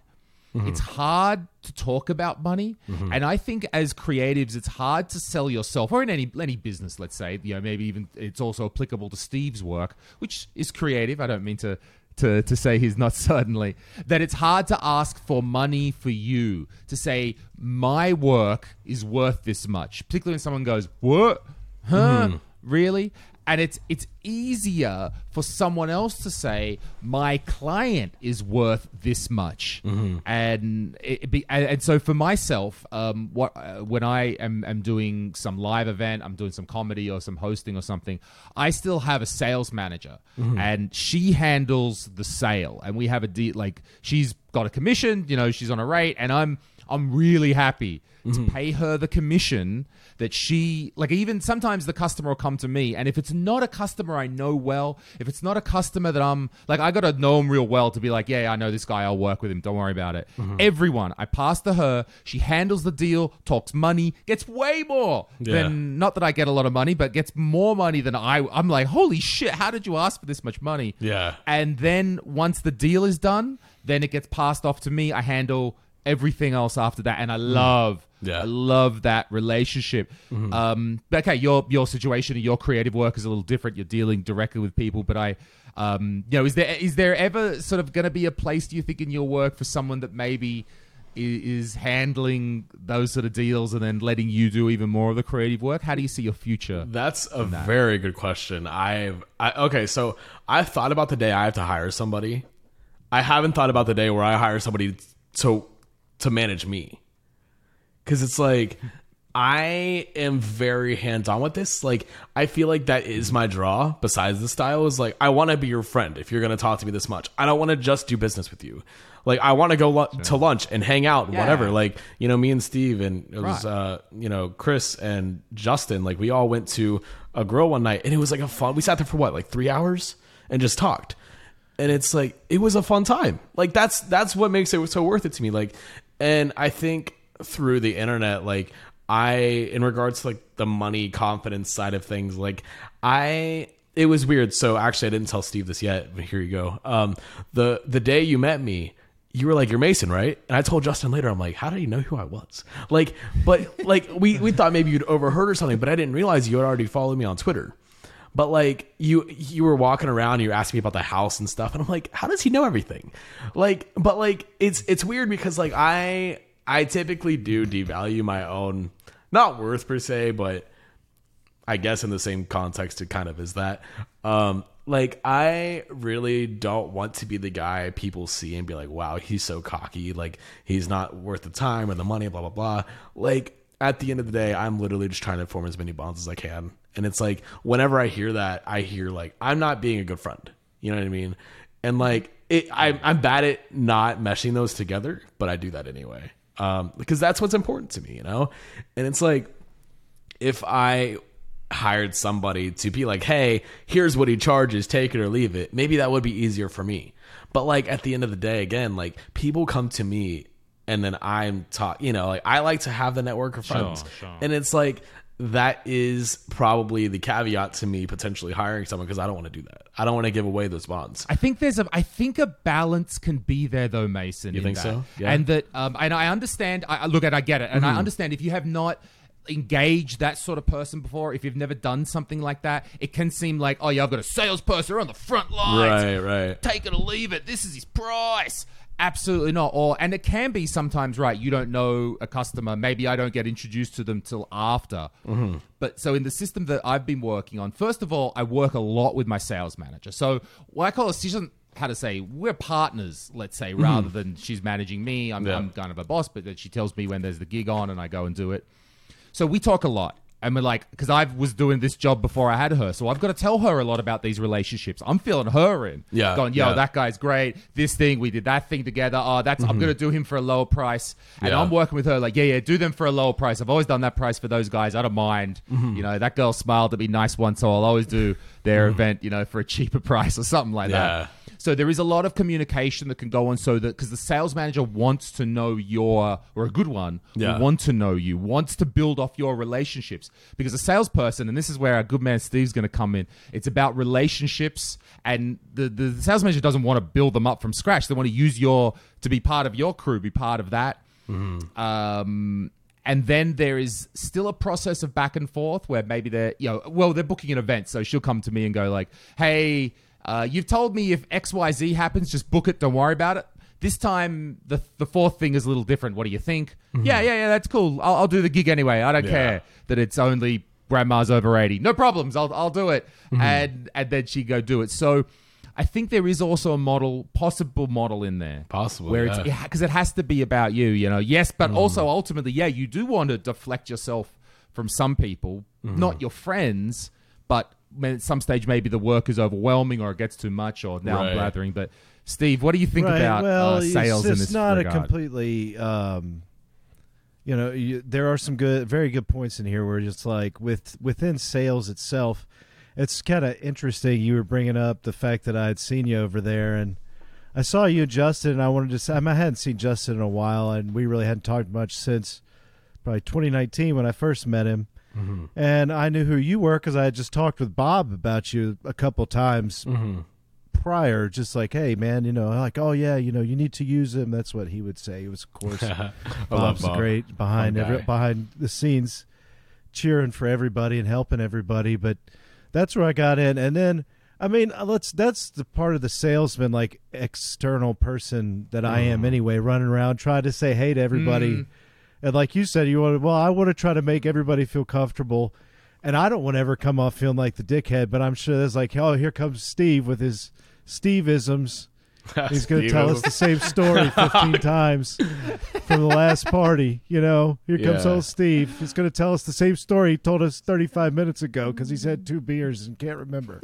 So, I try, we all are going to have our own little things, but when you're genuinely caring about making friendships and relationships, that's going to go through. That's going to be fine. But at the same time, the thing that Lewis really is talking about here is how do you can't go along forever just doing it probably the way you're doing it. I think about it like, how do you scale this into something that's more maybe? And his approach isn't just about it's a little bit of putting a good gatekeeper in front of you, because you can go and then still build those relationships with the good clients. And let's face it, it's also a way to actually turn your clients that don't know the process, it turns them into good clients. Or it keeps the people that, like you say, are wanting 8 and 15 revisions that wind up costing you more. It pretty much prevents them from getting in the door. And then it's on them. It's never like, well, I just won't work for you. It's, well, I couldn't. And then the fact that you have somebody else is always going to be, people will know that at the point that's a business thing. Like you can't go to say anything that you need a service professionally done. How many times you go somewhere and you're like, well, I don't like your price. Right. Right. Or with anything. Yeah. Like I did some work for somebody a few weeks ago, and I did a banner and logo and stuff for them like 2 years ago, and he reached out wanting some new stuff. The price is much different. He's like, so are you sure? Did you get your numbers right? And I was like, yeah. And he was like, well, see, this is where the friend in me comes alive. You'll hear this. So he told me, he was like, so last time you charged me like $80 for these, and now they're like 180 for the logo, intro, whatever. And I'm like, well, I said, first, I'm not in the same position as I was 2 years ago. I have much more on my plate, so time is money, And I said, 2, PayPal, I mentioned this to you, Steve, like PayPal started taxing everything pretty much through business accounts. So it's like I have to figure that out. And general inflation that's been happening in the last 2 years, like I'd never want to be the guy that raised my prices, because like I like where they're at personally. Like, could they be more? Would people pay more? Maybe, but like I don't want to test the waters there, because I don't feel like the time I'm putting in is worth that. Maybe like I don't want to come off like I'm scamming people, because that's not what I'm doing. Like, and so real quick, I know you have a thought, but hold on. So that's fine. I'm laughing. Yeah. That's all right. So basically, like, No, I told him that, and he was like, well, like I kind of figured like with inflation and stuff, like it'd be like a $30 difference maybe, but not like 105. And I was like, hey, tell you what, I said, I'll take $30 off, 150. He's like, okay. I said, okay. And we walked away happy. It's fine. But like stuff like that, like that's my biggest thing. Like, again, like you said, you're not going to walk into Walmart and be like, this plunger is way too much. I'm going to pay half. And it's like, it's a good plunger now. It's more in demand than it was 2 years ago. Yeah. And I mean, I'm constantly struggling with this. I have had, and this is like, I've had people that like, they, like my rates, I'm like, look, man, do it now, because in 6 months they're going up. I can't sit at this. And most people want quotes, and I'm like, well, this is your range, and most end up at this price range. And I know it does make some people not want to do that, but at the same time, you have to put a value on your own time, so that because again, my work's kind of the same way. You don't really know a lot of times what you're getting into. Some of these repair jobs and restorations are pretty straightforward. Other ones can have a whole can of worms you're opening. You don't know what you're getting into. And to try to quote somebody a simple rate on that is not easy.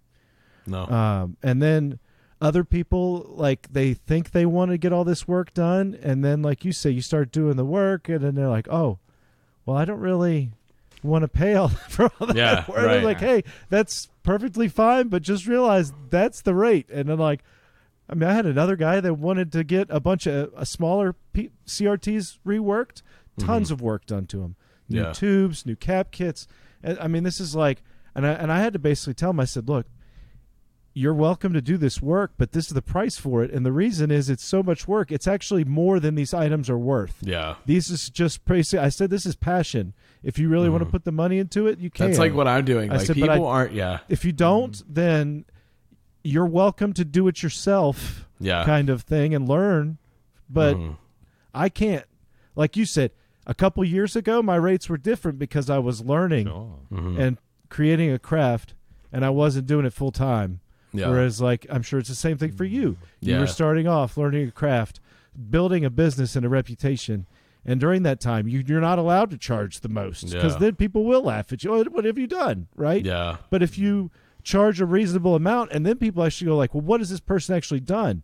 And then they go back, they go, whoa, look at all this stuff this guy's actually done. Yeah. I'm actually enticed to pay him because maybe he's the best in the planet at what he's doing, right? Well, it's interesting maybe because I just found him and he's actually valuable. Yeah. Like, I feel bad putting a number on it in general because, like, it's a digital art form, you know? It's not like I'm sending you a package with something tangible, but it's like at some point you have to realize it's a business, you know? And hours. Huh? You're selling hours. Oh, yeah. You're selling hours. Time, that's what literally. you're selling. Yeah. And so, like, yeah. In my head, like, I just feel bad, but it's like, even in like social events, like at Retro World, meeting everybody, I'm bad at social stuff in the beginning. Like, maybe you noticed I was a little awkward in the beginning meeting you probably, or whatever. Like, I was following Justin around like a puppy dog, but it's like, once I'm there and once I talk to people originally, like in a group, then eventually, like, it's fine. Like, I get comfortable, like the girl that night, but like, at like this, it's online. Like, you know, you guys are both very welcoming and warm people, and I love that. But it's like, you know, I already know Steve. It's my first time talking to you. But it's like, it's really just more so me getting comfortable that way. But like, I think that's why the online thing is working pretty well, because I don't have that awkward barrier of interaction at the beginning, because I fumble. I'll admit that. I literally am so bad at that at the beginning. But it's like, you know, talking to people there, it's like, hey, what do you do? I'm not going to be like, oh, I do YouTube thumbnails. I can do yours. Because it's like, I just feel like, sometimes it comes off too sales pitchy. But like, actually, this is a random story, but do we have time for something else real quick? Go. Okay. Go. So have you guys ever seen Impractical Jokers? Mm-hmm. Yeah? Okay. So doesn't ring a bell for Lewis. No. Okay. So it's it's like a comedy quartet, basically. Like, in New York, they live in Staten Island. They basically just humiliate each other in public. They have hidden cameras, that kind of show. I loved that show growing up so much. It was like, my childhood was like, the teen years were not great at all. Home life was like, meh. But like, that kind of kept me sane, that show. So I just loved it. I was always there every Thursday night, 9 o'clock, 10 o'clock, ready to watch it. And anyway, so one of them left the show just in December, and he's touring now, a comedy show elsewhere. So he's going to be in town in December in my area. So I was like, okay, well, I'm going to go see him. But here's the funny part. So I looked at his YouTube channel, and I'm like, man, you need some thumbnails. And so he has a meet and greet. Now, hear me out. He has a meet and greet, and I bought it, because I'm going to do a bunch of like banners and thumbnails and stuff as like a sales pitch, but form it like, hey, you made my childhood. Here's some files if you want to use them. But in there, it's going to be like socials and all that to reach me too, because like his marketing just needs help. And it's like, I want to help him. That'd be fun. And you're giving it as a gift to him. Did I understand? Like, you're making, hey, that's interesting. I was about or to like thought, a proposal.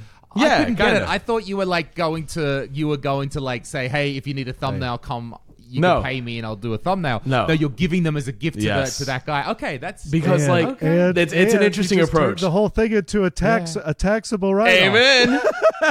There, Lewis. That's right. The event has now become a marketing event, so all expenses from the event become minus the bottom line. So there you go.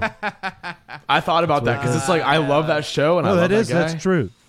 And I was like, that's a good idea. And it's like, I want to just think build the network. No, go ahead. I think I would leave that last discussion we're having about money and all of that. Look, and look, I know, Mason, you know a lot of people, so I'm more like sort of giving some general thoughts to people that are listening, and maybe they are similar to you. They worry that they're coming off salesy, or worried that they're coming off too strong, or something like that. And I know that the Louis Zezerin solution was hire a sales manager, and I know not everybody is in that position or feel comfortable to that, or is even appropriate for your work. But I would say to someone like that, what I get a lot from my sales manager is just advice and a good perspective. I respect her, I trust her opinion, and that she'll say, "No, Louis, you're actually worth twice as much," or "Do this way." And to have someone in your life that you would listen to who could give you that advice, to be like, no, don't, it's not 1,000, 2,000 for that, really, Right. really, and. And at least, maybe you don't do it, but at least somebody is telling you that you genuinely trust. And because I know I could see someone like you, Mason, it kind of goes up easy and you're like, oh, no, but I want to be friendly. Oh, no, I just want to do that. And someone who's like real close who can give you those truths, I think. Yeah. And whether you take them on board or not, it's totally up to you. Yeah. So And it's like, I've had people have tell someone, seek out mentors. Yeah. That's like It the doesn't best part have of to it, be too. somebody that works for you either. Right. I mean, Absolutely. Yeah. my last That's my story. point. Yeah. My last story would have been I had the arcade. I had to go fix an arcade machine last week, a Mortal Kombat machine, and it's for a local person that I know at a bar, and I had to give him an invoice, and I gave him this invoice, and he looked at it, and I was like, I don't know that. I felt like he kind of like was turned off by my invoice. Like maybe he thought it was too much or a little bit, but I went back and talked to my wife, and she's like, "Oh no, you're crazy. That's cheap, for what you did." And I was like, "Yeah, you're right," because I did kind of cut him. I was like, "That's even like 25% less than what I have to charge people online." Yeah. This is somebody locally that was like a family relative referral, but you still, and I don't think it was actually that way. I think I was just looking at him, trying to play mental gymnastics Yeah, that maybe. weren't really there, So, but there's never a problem with something where like you're going to run into something like that where you go, well, is this a fair invoice? And then it's always good to have somebody that you can look at and have a clear discussion with. Like, I've talked to Bob about it a little bit in certain situations, and he's like, dude, raise your prices. And I'm like he says, he doesn't say raise, but he's like, people would pay more. And it's like, he said that maybe twice. And I'm like, I've heard that from a good handful of people. And it's like, I understand that's kind of the reception people are giving, but also like, I feel bad. It's totally like, well, you shouldn't feel bad. I think you should just preface it like this. Like, hey, look, man, you're getting me at a good rate right now, so use it while you can, because eventually you're probably right. I probably will have to raise my rates. Yeah. So it's really something you could turn into that, because there's going to become a day where something's going to happen. You're going to have to pay for some new license on some software. You're going to have to expand and get more hard drive space. You're going to need to do something. What? Sorry. Right. not this house. week. But So yeah, for sure. It's all something. You don't want to be priced too low, but you also don't want to be priced too high. Right. It's Sure, good. absolutely. It's good to be. Oh yeah. It's fine to be there, but Yeah, just, I forgot to talk about this other part of the story I was telling earlier. I've had people. There was somebody that came to me and they're like, "Hey, how much are your thumbnails?" I told him. He's like, "Oh my gosh, is that it?" I was like, "Yeah." He said, "I was paying my last guy $50 each," and I'm like, "What am I doing?" Like, Right. But it's like I could never justify paying that for a YouTube thumbnail. Like, never. I'm never going to charge it's that. because that's expensive. Because Yeah. like even my channel doesn't make that much money on a video, And it's like most of these normally. people, it's No a way. passion project for them. So it's like I factor that in too, because it's like some people do it full time, but like those people bringing in the money to pay for the thumbnails. But whereas like say some home arcade people and stuff, like people are totally just buying into their hobby and like they're getting money from YouTube, so it's all taxable. But still, like I don't feel like it's worth like. I don't want people to come to me and think it's not worth what they're getting out of it, Absolutely. And that comes back again to the thing we were talking about, this sliding scale. And it's that balance of the sliding scale in creativity, that real good to advertise prices, very good for customer understanding. Yeah. But it's never going to be like that. There's always the first guy or the guy you like or someone like that, and then a bigger company. And you said you don't want to, you said you want to make it flat and you don't want it to be based off number of views or likes or subs or something like that. And true. Maybe because subs is too harsh of a scale, but you'll have a scale. You know that. Guess what? Linus Tech Tips got a little bit more money.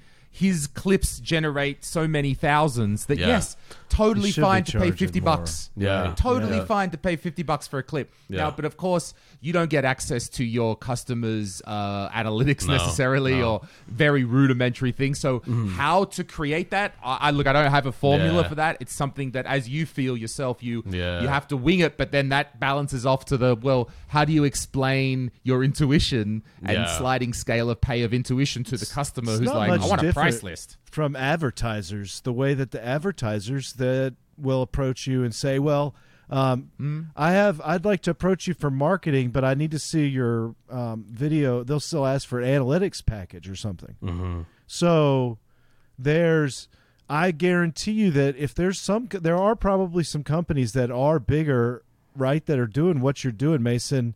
And if they get approached by somebody who, if I had 5 million subs and I said, I would like to approach you about doing thumbnail work, a lot of them probably do have a scale where it's like, what's your analytics based on these videos? How many people is this reaching? Because you're getting to a large enough scale where it's nowhere near a fair value of what you would be at your flat rate for something that is having an impact and actually generating way more. But what about return? What about on the other side? This can't a formula of subs can't go on forever. Someone with 10 million subs, no, I want a 1.25% cut of all your subs. It would have to be based on the have an views upper bound of a video, because even that's Linus you get paid Tech Tips. on that. I probably wouldn't pay more than $50 even if I was Linus, right? Well, there's always going to be a cap, right? It's not worth it. There's a cap. Right. There will always be a cap, and then with Linus, he probably. I mean, I talked to Shank. He said he has 60 employees. I'm sure a few of them are the ones working on the thumbnails. Yeah. So I bet you that's in-house. But it's a good example. There's not everybody's as an like example. that. Well, but then there is a point where, go ahead. No, go ahead. Sorry. Mason. No, I was done. I was just going to say, on the flip side to that again, going back, you mentioned the big channels, 5 million subs or whatever. 2 years ago, I got hired on with The Things. It's a YouTube channel, pop culture, TV, whatever, doing thumbnails. But they had 30 people doing them probably, and they were $15 each. And at that point, I was like, okay, whatever. Sounds like it could be decent. I didn't realize, if we're talking about picky people, they're a whole corporation. I don't care what I'm going to say here. They were so freaking picky. It was unreal. The green wasn't the right hue, make it a little 3 hexes over. I'm like, what is this? It was crazy. And it's literally a picture of, they want, for example, it was what's it called? Not Cinderella, Alice in Wonderland. So they had the remake with Tim Burton, right? And they had the original movie. So the video thumbnail I was doing was a comparison between the movie frames and the trailer.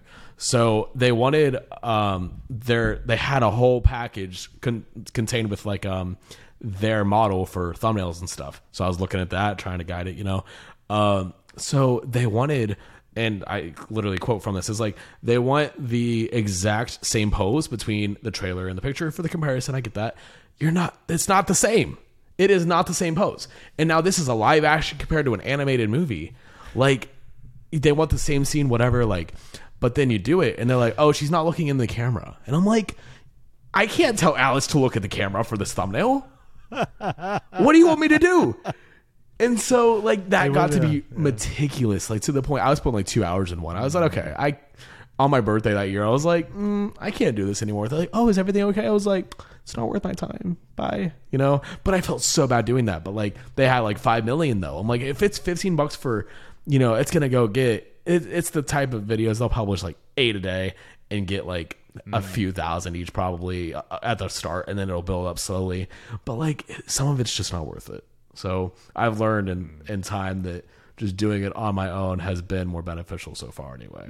But Fair enough. I don't know. Like, I love the online stuff, but I'm trying to do like local things too, like the college. Like I said, I just bought a new drone, tax write off, a couple weeks ago. So that'll be here early October to do real estate videos with locally. Oh, So, dope. yeah. So like, I'm building a new website right now. Actually, not like right now, but like in the process of doing it. It's like I'm over here just typing. No, but basically, You work like, so hard, it wouldn't surprise me. no, it's all good. But basically, like I'm trying to get a formula for like each of these pages. Like UI design, I've done a lot of with the at games. I did that for it's like 10 months. I loved it. There's just so many things I like to get my hands dirty with this field. It's like the possibilities are endless, and you're never gonna learn everything. But that's the best part about it.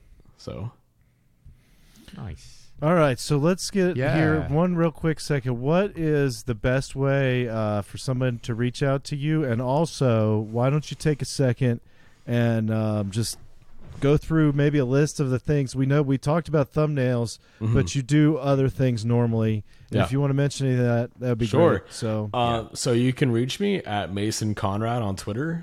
It's without the first O, so just MASN Conrad. I do YouTube thumbnails, branding packages like logos, profile pictures, animated intros, and cards. That's just on there. Like I'll do social media marketing stuff, make 30 posts a month for you for a fixed rate. Stuff like that. I mean, like any UI design, if people watching this like that kind of stuff, like I'll do mock-ups and wireframe anything for you. That's pretty much it. I mean, lots of Photoshop, anything Photoshop. I'll put your head on a horse if you want. Whatever, we'll make it happen. But Bob's gonna get excited. oh, One. yes, That's a a joke for if custom- you've a stayed 1 custom hour calendar. 45. Then you get the Bob Horse joke here in the episode. Good one, Mason. Thanks very much. thank you so much for having coming me, on, guys. mate. This was fun. It's yeah. cool. Thanks for Good coming. discussion. Thanks, Steve. You're doing good. Steve, how you doing? You got a busy week? Real fast? Oh yeah, busy week. I'm about to go get my. I've been trying to get my fleet of vehicles ready for the winter. Okay, yeah. I got a new car. I had to go get tires and a new windshield on another one, so they're done with that. But man, CRTs, they're just like rolling in here and rolling out. I don't know what's going on.